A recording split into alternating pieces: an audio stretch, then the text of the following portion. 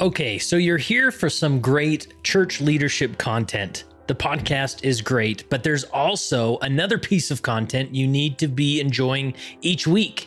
It is the Leading Saints email newsletter. Now, I get it. Email newsletters feel so 2006, you know?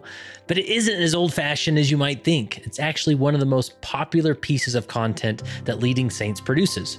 Each week, I share a unique leadership thought that can only be found in the newsletter. I keep it short and sweet. Most can read it in less than 5 minutes. And then we share with you recent content you might have missed, throwback episodes, and Leading Saints events that happen more often than you might anticipate. If you want to make sure you are on the email list, simply visit leadingsaints.org/14. That's leadingsaints.org/14. That will also get you 14 days access to our full library of content not available to the general public. So look for Leading Saints in your inbox by going to leadingsaints.org/14 or click the link in the show notes.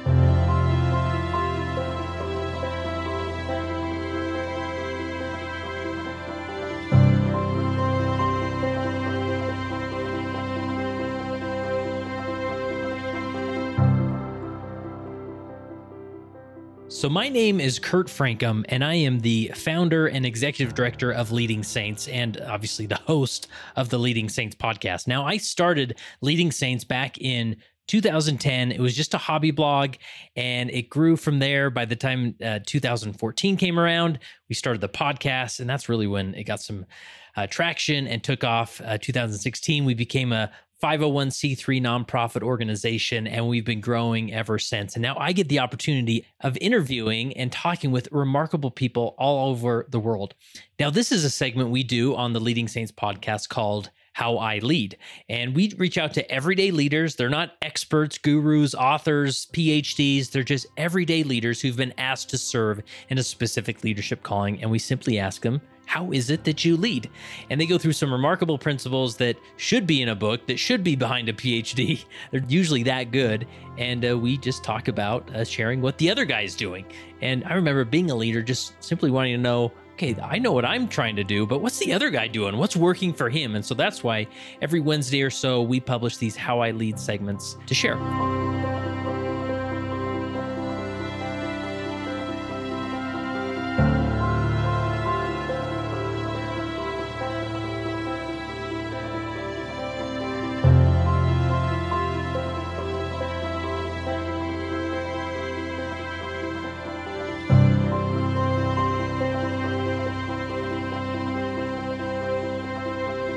Today I'm with Nate Kimbler from Ridgecrest, California, and he's on his, last month or two of being a stake president. At least that's what we're speculating. That's what we're thinking, but I haven't gotten the letter yet. Yeah, but it's been 9 years. Official. It's been 9 years. It has been 9 years. So take us back 9 years to the beginning, because you're not, on average, I would say, in the United States, you're a younger looking stake president. Yes, I get that a lot. How old were you when you were called? I was 36 years old. Okay. That's not like crazy, but yeah. No, but I think I probably look a little younger than I am. A lot of people would come up to me and be like, President Kimbler, you look like you're 19. And Nice. at least maturity wise, that's how I often feel. Yeah. Like, stake presidents are supposed to be these older, mature people, but I always felt like I was young and super immature, right? Yeah. Not full of wisdom. So what's the story of you being called? Oh my goodness. I was actually a bishop at the time. Okay. How many years were you into your calling? I was only like a year into being a bishop. Wow. Yeah, being a bishop was a lot of fun. Really enjoyed that, especially working with the youth as a bishop. And I think it just kind of caught us by surprise to be called a stake president. Yeah. So the state conference comes up, and you're, as typical, they interview all the bishops, along with high council and whatnot. So you knew the interview was coming, but you didn't really anticipate. I figured no way. They would call someone a lot more mature and more full of wisdom than someone like me. But I think I kind of knew it was coming. I just was ignoring the Spirit telling me that was the case. But the call came, and my wife and I met with the visiting authority, and we accepted that call, and it's been quite the journey since. Really a great growing experience. Yeah. Anything else about that experience worth mentioning that sort of was a teaching moment or a unique experience? Well, just just our youngest daughter, she was like 3 months old, just had gotten out of the NICU. So we have a young family. We have 5 children, and so we just had like a big family, a bunch of young kids, and I remember just the day we were called. My wife came up to bear her testimony during state conference, and brought our little 3-month-old up, who was screaming her head off, right? And so here we are, and I'm trying to like comfort my little daughter, and she's screaming. That's probably all you could hear if you're in the congregation, is the screaming 3-month-old. Yeah. But that's funny. And so what do you think, what do you remember as far as like just starting in that calling? Did you feel any like, did you feel intimidated by it, that you were so young and trying to do this? I mean, what comes to mind as far as taking those first few steps in that role? Yes, I was terrified, absolutely terrified, just feeling completely inadequate. As many people do when they receive a calling in the church, you often feel very inadequate. Yeah. And I was no exception. I just felt completely inadequate. All the people I was working with were a lot smarter, a lot more experienced than I was. And so I had to lean heavily on my counselors, on others to really help me kind of get on my feet, figure out how to lead, right? It was something that was pretty new to me. Yeah. And did you pick more seasoned counselors, or? Well, I felt I did, right? One of the counselors, my first counselor, had already been in the stake presidency prior. He had a lot of great experience, and he was just a great rock. Just someone I could always lean on, had great wisdom. And my second counselor at the time he was about my age, maybe a year or two older than me. And he had already been a bishop for 5 years. So they both had a lot of good experience. And that was really essential, especially as I began. Yeah. Yeah.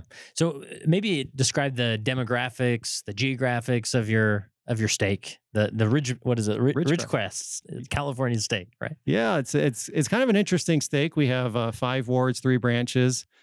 Most of the membership lives in the city of Ridgecrest. We're located kind of in the middle of nowhere in California, kind of near Death Valley. Mount Whitney is probably the closest people would recognize. And we have it's really spread out. So we have a concentration in the city of Ridgecrest, and then like an hour and a half north of us is a town called Lone Pine, and we have a branch there. And you keep going north even further, there's a town called Bishop. We have a ward there, and then it's about 200 miles from my house is Mammoth Lakes, and we have a branch there. So it's really a huge stake geographically, but not a lot of people live in that area. It's pretty desert. We're along the mountain range, the Sierra Nevada mountain range. Yeah. So how long were you typically driving as you were visiting wards? Wow. If it's in Ridgecrest, it's just a 5-minute drive. But if I'm going up to Mammoth Lakes branch, it's a 3-hour drive one way. Oh, wow. Yeah. It's so how do you work that? Like, obviously you don't just think, maybe I'll buzz up to up there and see how things are going. That's kind of sometimes how it works. Or the branch president up there is kind enough to let me stay at his house from time to time. So it works out. We make it work. Yeah, because you don't want to, not leave them hanging out there just by their lonesome, right? No, and they're great up there too. They're fantastic. So is the stake center in your town? It is in Ridgecrest. Yeah. Good. So at least that was a short drive. Yes, it's like 5 minutes from my house. Nice. Anything else about the area, the calling that this specific calling is maybe more unique? Anything else that would be worth mentioning?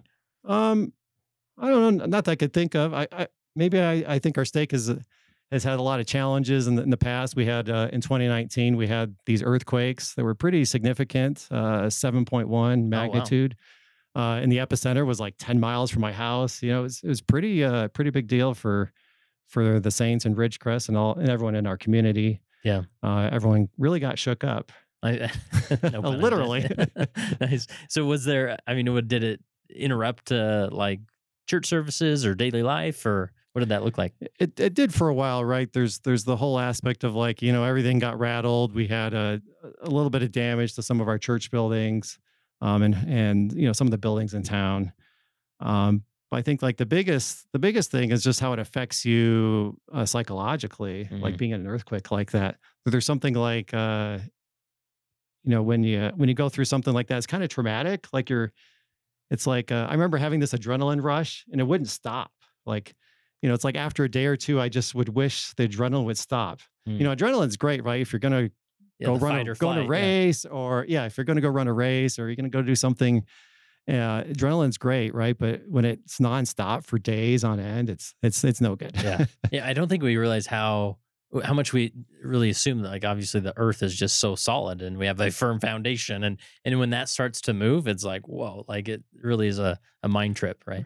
It sure is, right? Yeah. Like it's like the ground betrays you. It's like the earth betrays you by moving. Did that impact, like, as far as in your calling, like the emergency preparedness, system that's sort of there that we're ready to turn on at any moment? Well, hopefully, but we hope it's prepared when something was that needed in any degree, or? Yeah. Like, so I think we discovered that, a few things are a little different than we expected. Like, for example, landlines didn't work, but cell phones all worked. Oh, really? So, wow. Yeah, it turns out they have backup systems to the cell towers. And the whole, the whole organization of like ministering and the Elders Quorum and Relief Society having everyone assigned, that worked pretty smoothly, being able to reach out and make sure everyone's okay. And so that all worked really well. One of the challenges really was just figuring out how to get resources that were needed for the recovery to the right places. And that was a big challenge that we might talk about a little bit later on, on how the women were really instrumental there. Yeah. And this is what I appreciate. And we'll go through your principles, is that you sort of, you don't have like this radical approach to leadership, but one that is really intentional. And I think as leaders listen to this and consider it, maybe there's some implementation they can do as well. So where should we start? Maybe with following the Spirit? Is that numero uno? Yeah, I think that's a great place. In fact, if you don't mind, maybe I'll just start with saying, I feel like I'm in a calling that's like impossible. Like, we talked about inadequacy earlier, and I feel like being a stake president is impossible, at least for a man to do, right? But as we know, with God, all things are possible. And I think we see that in the scriptures a few times where, with the power of God, with God's help, all things become possible.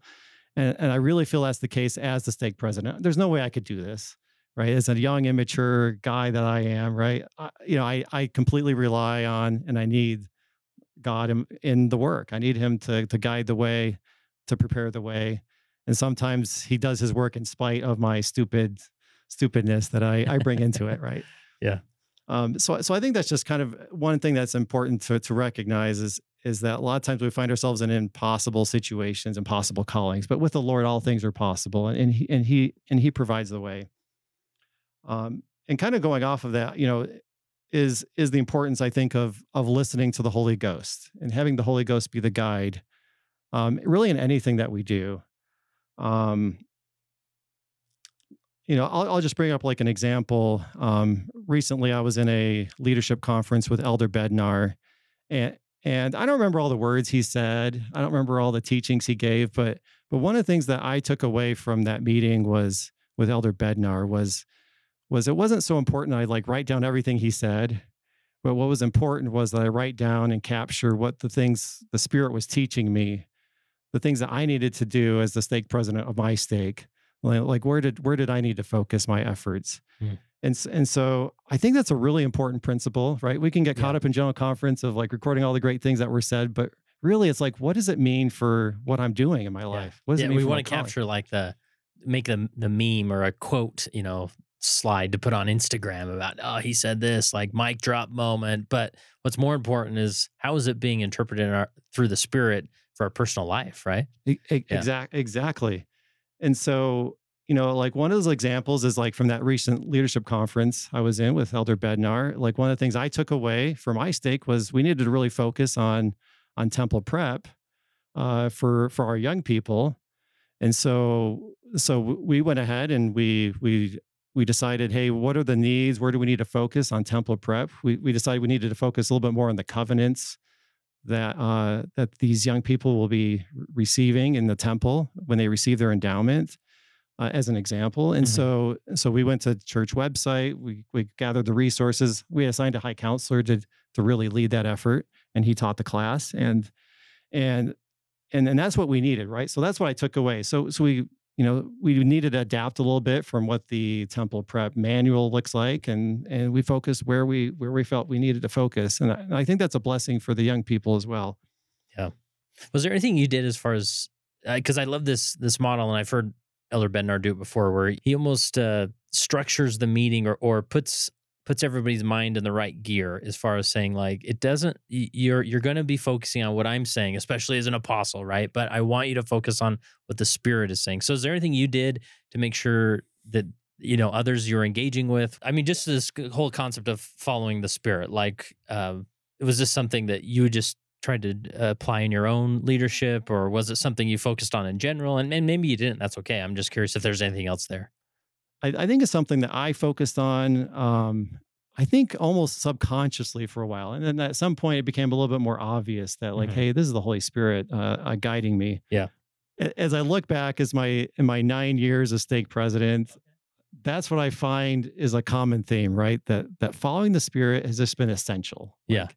I was going to ask if there's a story that comes to mind that illustrates this, that maybe leads us, whether it leads us to another principle we'll talk about or not, but any story come to mind as far as over the last 9 years, how this was manifest? Yeah. So there was one, and I'll start with one. And this is I don't remember the exact year. I want to say it was 2016.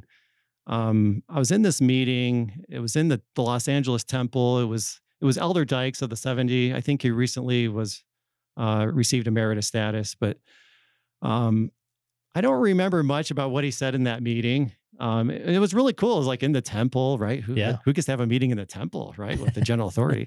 This is all exciting, right? And I really don't remember much about what he said, but I remember some lessons or some things I took away. And I remember, like, after the meeting, he's like, "Hey, President Kimbler, you look like you're 19. Let me tell you a few things, right?" So he pulled me aside and we had a good conversation. And one of the things I learned or I took away that I was going to apply in my stake, and this is really like the Spirit teaching me through his words. So these aren't necessarily the words he used, but this is what the Spirit taught me from that discussion.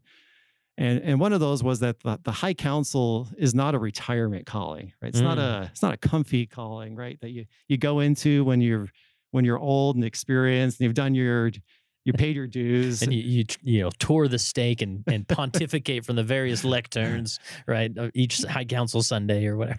Right. And so what I took away from my stake was, that the High Council was actually like a training ground of sorts, right? An opportunity for brethren to grow, to learn, to have responsibility, and I really started focusing on who might the Lord need to be in leadership positions in the future. So we're talking about, like, maybe future bishops, bishopric counselors, who knows what, right? Yeah. Just in maybe elders, quorums, presidents. Yeah, I this is something when I was in the stake presidency, we really thought a lot about, because it's easy. Sometimes I think the natural thing is to, I think a lot of people see it as sort of the training ground, but almost like a holding place that, okay, we sort of know who the next bishop is going to be, so let's put him on the High Council and let him marinate there, and then we can just bump him into that position. But I always thought about it like, okay, brother so-and-so, he could probably be bishop tomorrow and he'd be fine. Who's someone we could put on the High Council that over the next 3 years, he's probably not ready today, but we could really develop him and give him some perspective that when that time comes, we have one more name on the list to take to the Lord, right? Yeah, exactly, right. And so many of these brethren, when they're called to the High Council, especially when they haven't had a lot of leadership experience, they really come in a very humble state, right? They're ready to learn. They're jumping in. They feel like this great sense of responsibility to represent the stake presidency as they go throughout the stake, and maybe they have speaking assignments. Maybe they have work with an elders quorum. They have lots of responsibilities. And so they really step up to that calling. Yeah. And they get to be close to the stake presidency. So they get to hear a lot of maybe the things that I'm learning from our Area 70 or other general authorities that sometimes I get an opportunity to listen to. So they get a little bit of experience there by being closer, and they get to go out and do some good. Yeah, and I don't want to take you off track with as far as the following the Spirit concept, but so take us back to you're in the temple, and this is sort of the guidance that you got. Don't let the High Council just be a retirement calling. Yeah. Right? And so that's what I started to do, right? So as we considered new people for the High Council, this is what we were considering, right? Is who needed this opportunity to grow and to learn, get out of their comfort zone. Yeah. Rather than default to, he was just released as bishop, or he's been in the bishopric or whatever, to really And we would sometimes call experienced leaders into the High Council, and they were great because they would help mentor the other high counselors and help them in their duties. And some of them had never extended a calling in their life, for example, and they could help with some of those things that were really new. Yeah. So I want to sort of go look under the hood here as far as how you handled High Council, because in the stake it can be. When I always joke, it's like those on the High Council, it's easiest calling to hide because you don't really have to be anywhere on Sunday. I mean, yes, there's certain responsibilities that you have to maybe be somewhere, but you can sort of kind of, if you're not there on one Sunday, like, oh, he must be out doing High Council stuff or, whatnot. So, or even you go through the motions of the monthly High Council meeting or whatever, and you just gather everybody and let's go around the table. All right, you who's over keys, tell us, does all the bishoprics have keys, right? Like physical keys. So how did you handle, what was your philosophy in approaching the High Council and using them or mentoring them? Yeah, I think it really gets back to that the High Counselors represent the stake presidency. So anytime that there's training, we're trying to help with the elders' quorums. I mean, that's where we go to the High Council to help bring that message, to help bring that training to these people. I'm thinking of one thing in specific that we did. At one point, we decided we were going to survey the High Counselors. And we were going to ask them, what assignments would you prefer to have? Oh, interesting. Okay. So, yeah, it was kind of an interesting thing that we did. And our stake executive secretary set up basically a survey online and had all the High Counselors go in. And it wasn't anonymous, right? So we would know who said what, right? Because we sort of wanted to know, do we have High Counselors in places where they feel like they're thriving, or do they, are they not? Maybe they're not in the right place, right? I'm loving this, yeah. So let me tell you something unique that happened in that experience. So we did this. And, of course, you can't promise them, right? You can't promise. Right. Everyone wants to do whatever, but, not everyone can do the fun thing, right? Right. We'll say it's YSA, right? That's why I thought everyone would want YSA, right? In fact, we had a YSA on the High Council, and he had been assigned to the YSA. Well, out of the survey, just something interesting happened. There was only one brother who said that their top thing was missionary work. They wanted to be involved in the missionary work and have that responsibility. And this was the guy that was the YSA, and we had him assigned to YSA. Seems logical, right? Yeah, right. And so we saw this, and it's like the light bulb came on for me. I was like, hey, first of all, there was only one that said that was their top. That would be the top choice. And I'm like, well, this is a no-brainer. I want someone in my stake who's excited about missionary work, who's enthusiastic, who wants that responsibility to be there. And it was this young man who was a YSA. And I tell you what, that was one of the smartest things I ever did as the stake president, is assign him missionary work. Wow. Because he was just absolutely fabulous. He connected with the missionaries. He connected with the ward mission leaders. He was always coming up with new ways to be engaged, to help them be engaged. It was just a marvelous thing to see this young man grow in these experiences as having that responsibility for missionary work. Wow. And it makes my life a lot easier too. Right? Right. So, and I assume you gave YSA to another High Counselor? Yeah, another High Counselor got YSA. And that's okay, right? And that's great, right? Yeah. Wow, I love that, because even we sort of want to put everything in the inspiration box. Like if it wasn't told to us by God, then there's something wrong. When in reality, He enabled us with capacity to think through these things, to take a survey, to consider, where people are most fulfilled, and then move forward with it, and it creates for a positive experience for all involved. Right. There's this principle that preparation precedes revelation. Yeah. That doing your homework ahead of time can really help, in that process of receiving revelation, right? Yeah. And, I'll be frank, as the stake president, I approve callings and assignments all the time. And I don't get an angel that comes down every time and says, yes, this is the right person to be the next whatever, elders quorum president or bishop or whatever it might be. And so often, we rely on the High Council, we rely on others to give us information that helps us in that decision making, right? And sometimes that might mean a survey, right? That's what we did, love it. We used a survey, and that helped guide us in those assignments. Yeah. Anything else with your high council that was unique or a different approach or that you found effective?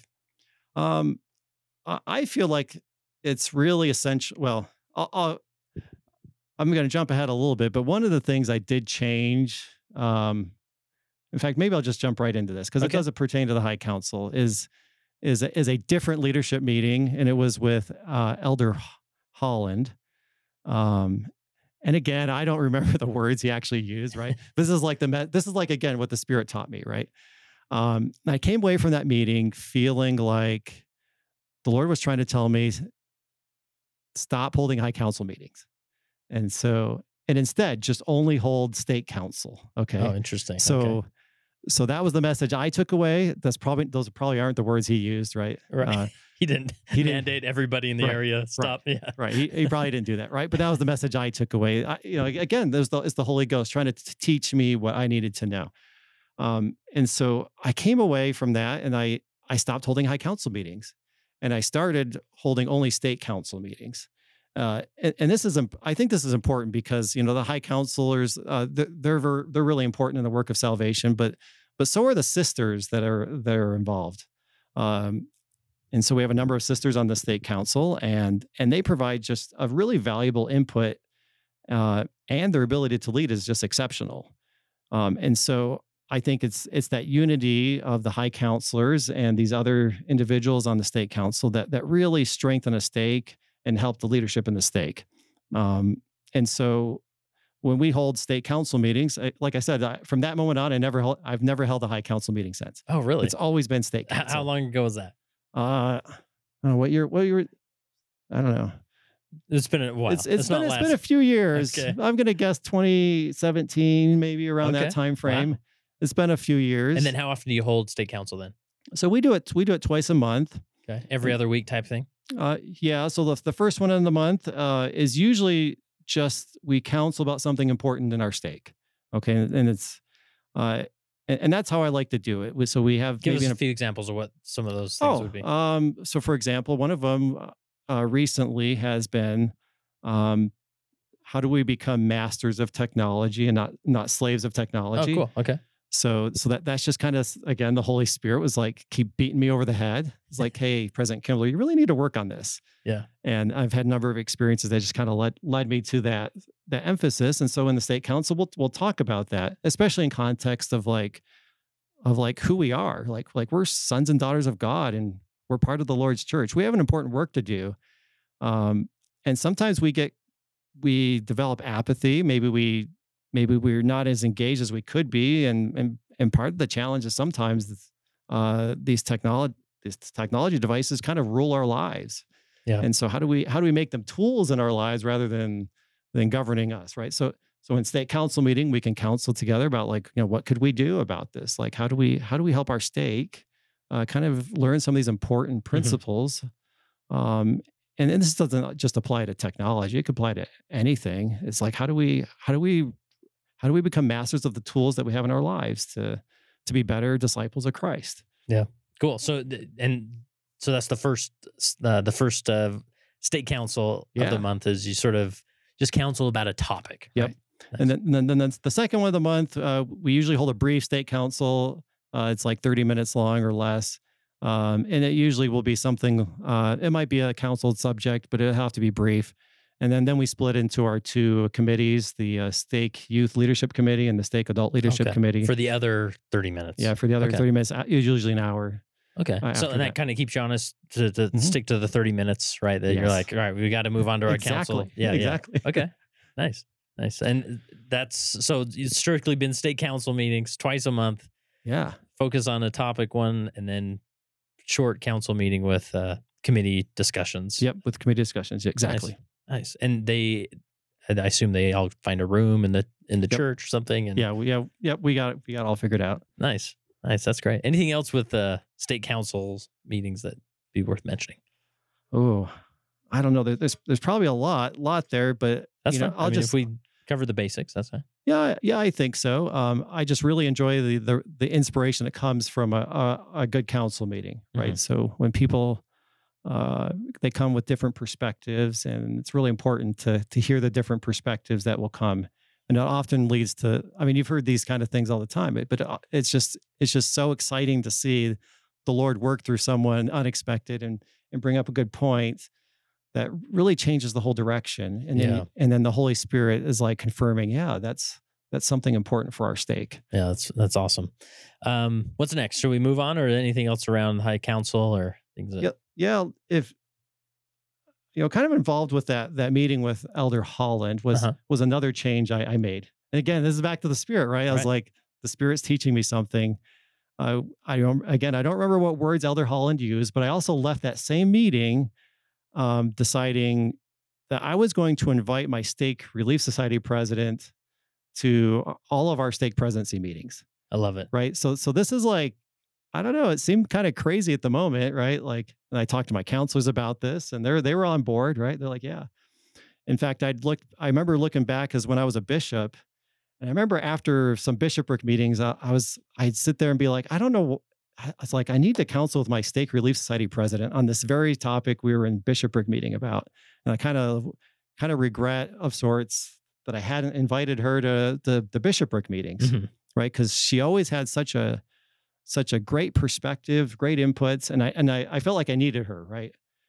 More involved, and I kind of felt like if she's not in that meeting, she's a little bit less involved, a little bit more removed. So I left that meeting from Elder Holland, deciding that, hey, what I needed to do for my presidency was invite the Stake Relief Society president. Yeah, and I want to insert here, like that from my experience being in the stake presidency, the Stake Relief Society president role. Sometimes they can feel like, you usually get a very experienced sister in there. Maybe they've been a Ward Relief Society president, but sometimes they feel like, wow, what do I do? Like, okay, I have the yearly training or whatever. I mean, the handbook's very limited. And so you have a very capable individual in that role who doesn't really know what they're supposed to do. So involving her in that weekly, meeting where various things are being discussed in the context of the stake really empowers her to step into that role, right? It sure does. Like it's just been a fabulous thing to see that work, right? Because she now knows everything that we talk about in a stake presidency meeting. Like it doesn't even matter what it is. In fact, like after many years of doing this, I can't even think of any subject we would talk about in a stake presidency meeting that you couldn't have your Stake Relief Society president in. At least for me, right? That's kind of how I know a lot of stake presidencies, they'll have their executive secretary in the room and a clerk. And it's like, well, if they can be there, I'm sure a relief society president can be there.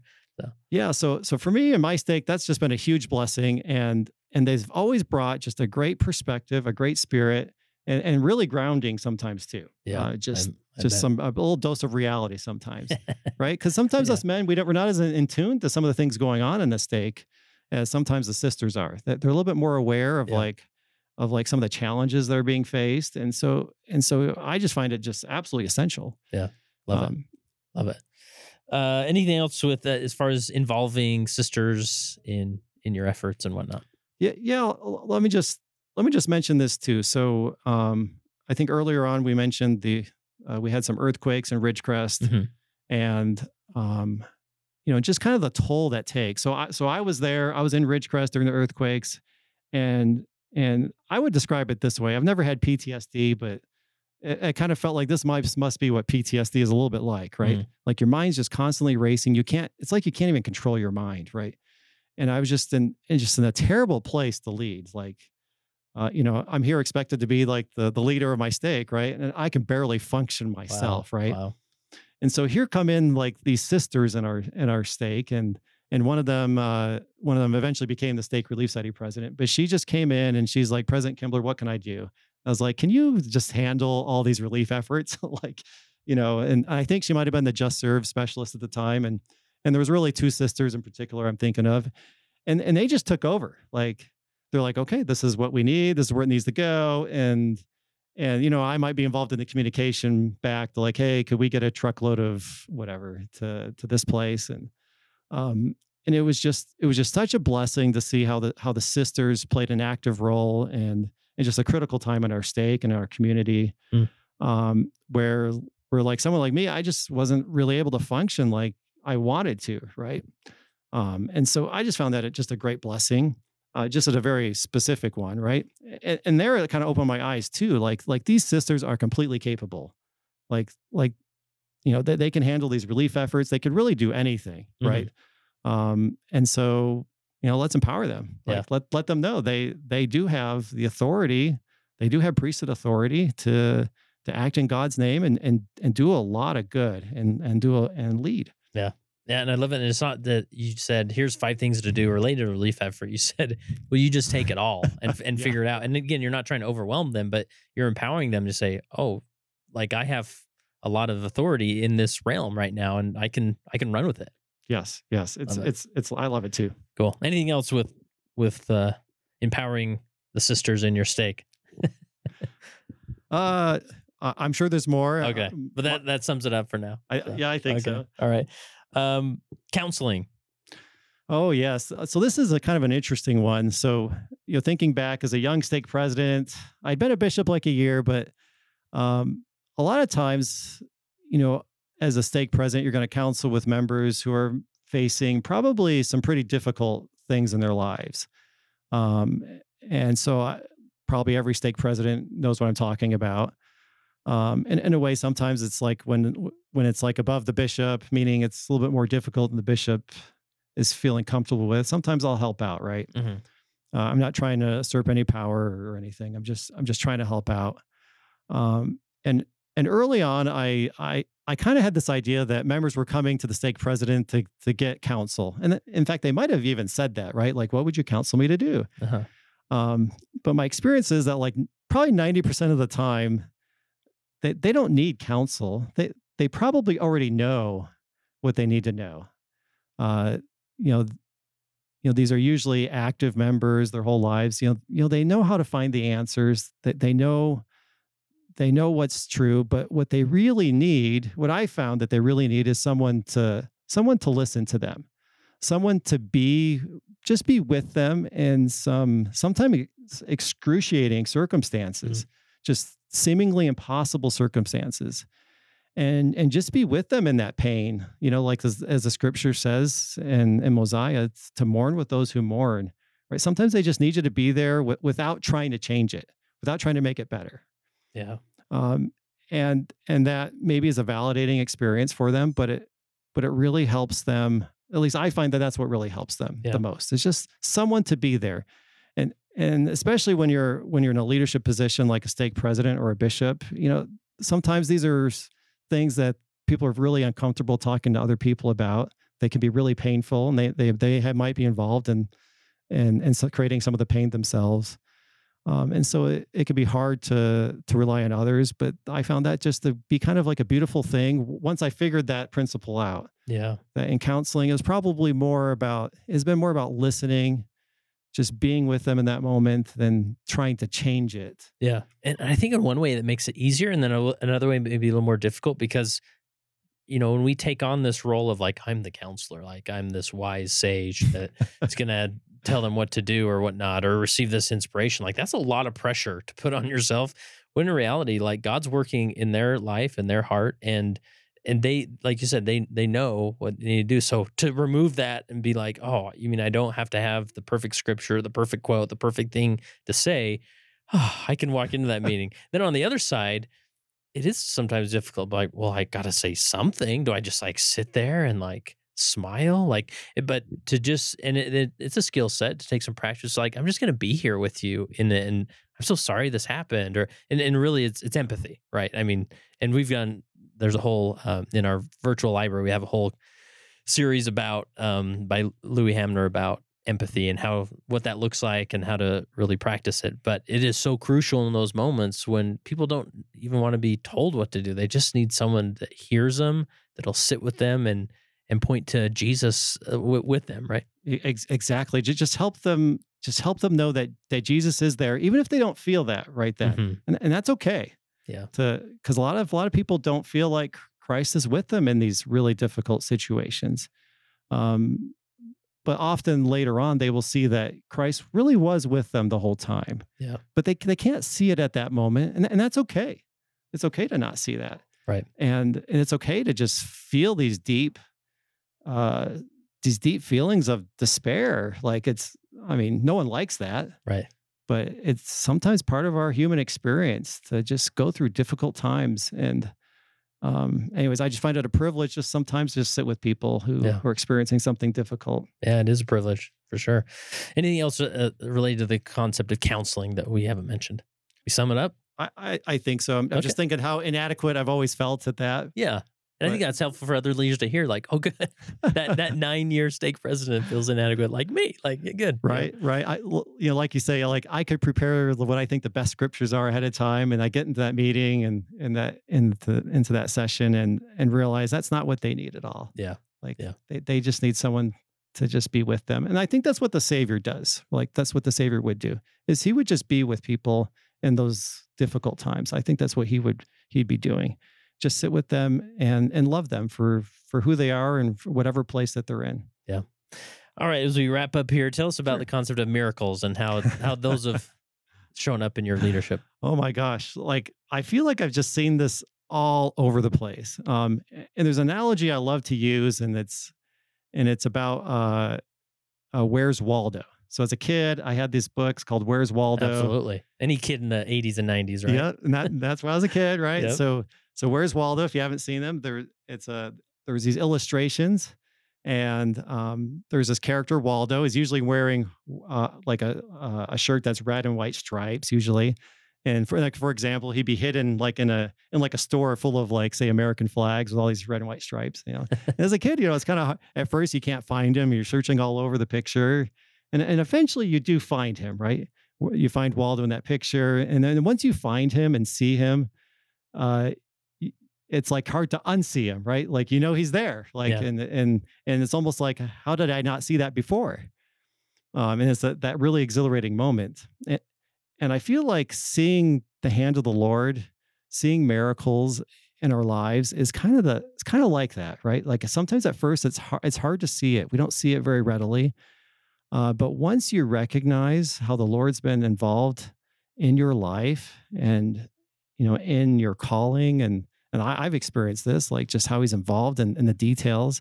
It's hard to unsee it, right? Like, and you realize he's been there the whole time. He's been there when I did stupid things, and it's just a great blessing. It just really enriches the experience for me as being a stake president, is just to see all these miracles all the time. And I'm like, it's like you can't even make this stuff up, right? Like these things that happen. Yeah, and I can only speak from my experience, obviously, but it's all. Seems like it's always in the hindsight, right? Where like when you're in it, it's not like, oh my goodness, like all this is falling together. But then when you get to the place where you're striving to go and you look back and you're like, oh my, like he was always there. Like he was throughout all this and he was guiding me, and I understand why this didn't work or that did work. And what a miracle. Yeah. So I'm thinking like this past summer in particular, we had our youth camps, and building up to this, we had decided we were going to hold our stake, our young men's camp and our young women's camp and youth conference all in the same week at the same place. Wow. Okay. Ambitious. Yeah. They were going to overlap. So they weren't all exactly all the exact same time, but there was overlap, and that was the youth conference part. We decided that was what our stake needed. So we were moving forward with plans, and, we just had a tremendous year of snow in the mountain range by us. And that's where our camps were. And as we're getting close, we realized our camp was like underwater, like it literally was like a lake, and there was no way we were going to be able to hold camp there, and we really weren't sure what to do. So our stake leaders were kind of like hunting down different options of like where to go, and we had a couple misfires, right? Like we even booked a place and probably realized that wasn't going to work. That's not unusual, by the way, right? Yes, when right. Nephi and his brothers were going to get the plates, they had a few like misfires, right? Trying to get the plates on their assignment. So, same thing with us. We had a few, say, misfires where it didn't pan out. But in that process of trying to find the camp, I remember meeting with our stake youth leadership committee. Usually I don't go to that one. I go to the adult one. But I was with them, and I just had this, they were talking about these camps and just how difficult it was trying to find a place to go that would work. and I just had this impression at the time that, and I told them at the time, I was like, the Lord wants them to have this experience. The youth have this experience. He's going to provide the way. He's going to show us the way. I don't know how we're going to get there right now. I know it seems impossible, but I have this confidence it's going to happen. then through this process of finding a camp, that eventually something opened up, and it was ended up being a camp that was really better than we could have imagined. Had better facilities, more space than really. I mean, it was just perfect, absolutely perfect. And that was just like maybe a simple example of how the Lord worked in a very practical way to provide. He provided the way. It just happened. Someone canceled at the right time. We were at the right place at the right time to pick up this spot and to pick up this camp. And it was absolutely marvelous just to see that unfold. And because the Lord wants these young people to have good experiences, He wants them to learn and grow. Speaking of which, another miracle that happened there. Sorry to go off on a little tangent. No, it's great. We had this, I think I might have freaked out our stake leaders because with the technology, with our mastering technology, I told them we were going to allow the youth to have and use their electronic devices at camp. Mm-hmm. And there even was some cell service there at camp. And I'm sure some people about lost it. Like, what are you thinking, President Kimbler? You're ruining the event. Yeah. Now, how is that supposed to work? In fact, we had struggled with this in things like seminary, just inappropriate use of technology, and some, distracting. Yeah. More what I'm talking about. Yeah. Yeah. And at camp, we set the boundaries. We allowed them to use their electronic devices, but really we saw something marvelous unfold. And that was the youth were extremely responsible with their devices. They can do this, right? They know how to do it. Right. I don't know like what we did differently other than say, hey, you can use them, but let's create some boundaries here, right? Like, yeah. You can call home, call mom if you need to, but if you're going to talk to your friend, just go over and talk to them, or, yeah. They're here. Right? They're here, right? Yeah, that's cool. Anything else with miracles? I mean, I'm sure you could write books about the miracles you've seen. Oh my gosh. Like we've just seen so many miracles, just how the Lord just unfolds in a way that's just unexpected. And I think when you see those, you just feel a great privilege to see those. And often a leader gets to be in those kind of positions where you see some very sacred miracles occur in the lives of others. And it's just amazing. Like, and sometimes it's even the words that I say. And I'm not a wise person. I'm not like, some master scriptorian, or I don't come up with great phrases or anything, but I will often see that the Lord just puts through His Spirit, He just puts the right words in my head, and I just spit them out. I don't know what I'm saying, but it's often just what someone needs to hear. And it's just been a marvelous thing just to see that. And I can't even explain what a privilege that is to be a part of, and to cool. It's like a front row seat to just awesomeness. Yeah, I love it. That's a good way to frame these leadership opportunities. You get a front row seat of some remarkable things, and it's a privilege for sure. All right, as we wrap up here, any other principle or concept that we didn't hit on or you want to make sure we squeeze in, or I think we did a good job. Yeah, I think so. Being a stake president, it's a challenging calling. Like I said in the beginning, it is impossible. It's impossible to do it on your own. Mm-hmm. For me, it's been impossible, but with God, all things are possible. And that's maybe one of the most important lessons I've learned as stake president. Yeah. With God, all things are possible. Listen to the Holy Spirit. It does guide us. It inspires us with the right things. Maybe that inspiration sometimes comes through other means, like sometimes could come through a survey. Sometimes it came through a member of our council. But it does come, and it's just what a blessing that is. Awesome.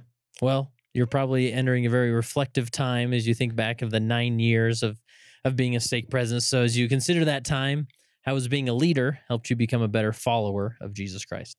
I think that's a great question.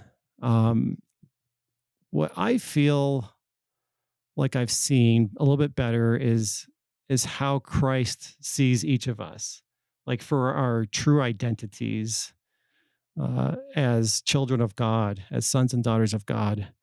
And I think that perspective, as being a leader, like I've been in, I've just really developed that sense of how Christ sees people. At least I feel like that I have a deepened sense of that. And that has really changed how I see people. It's really changed how I lead, because I see people in a different light. So it's like in the church isn't about having like a well-oiled machine. It's not about running smoothly. It's about helping people on their journey to developing a relationship with Christ, receiving covenants, coming closer to Him as we come closer to each other, and develop relationships with one another and with Christ. And so it's like with that perspective, I am now able to maybe lead a little bit better, to follow Christ a little bit better by seeing other people for who they really are, as cherished, loved sons and daughters of God.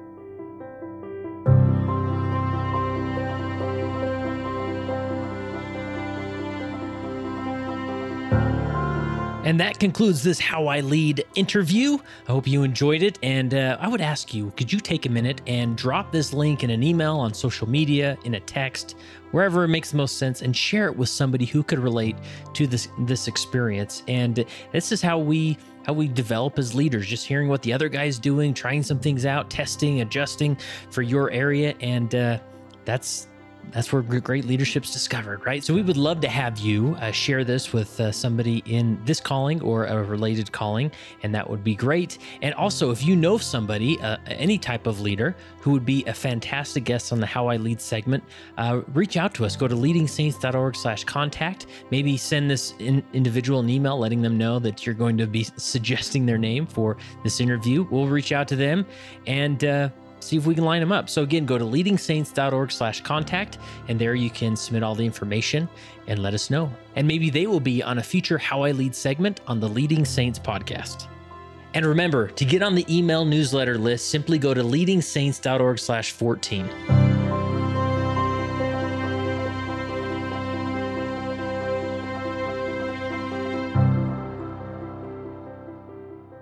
It came as a result of the position of leadership which was imposed upon us by the God of heaven, who brought forth a restoration of the gospel of Jesus Christ. And when the declaration was made concerning the only true and living church upon the face of the earth, we were immediately put in a position of loneliness, the loneliness of leadership, from which we cannot shrink nor run away, and to which we must face up with boldness and courage and ability.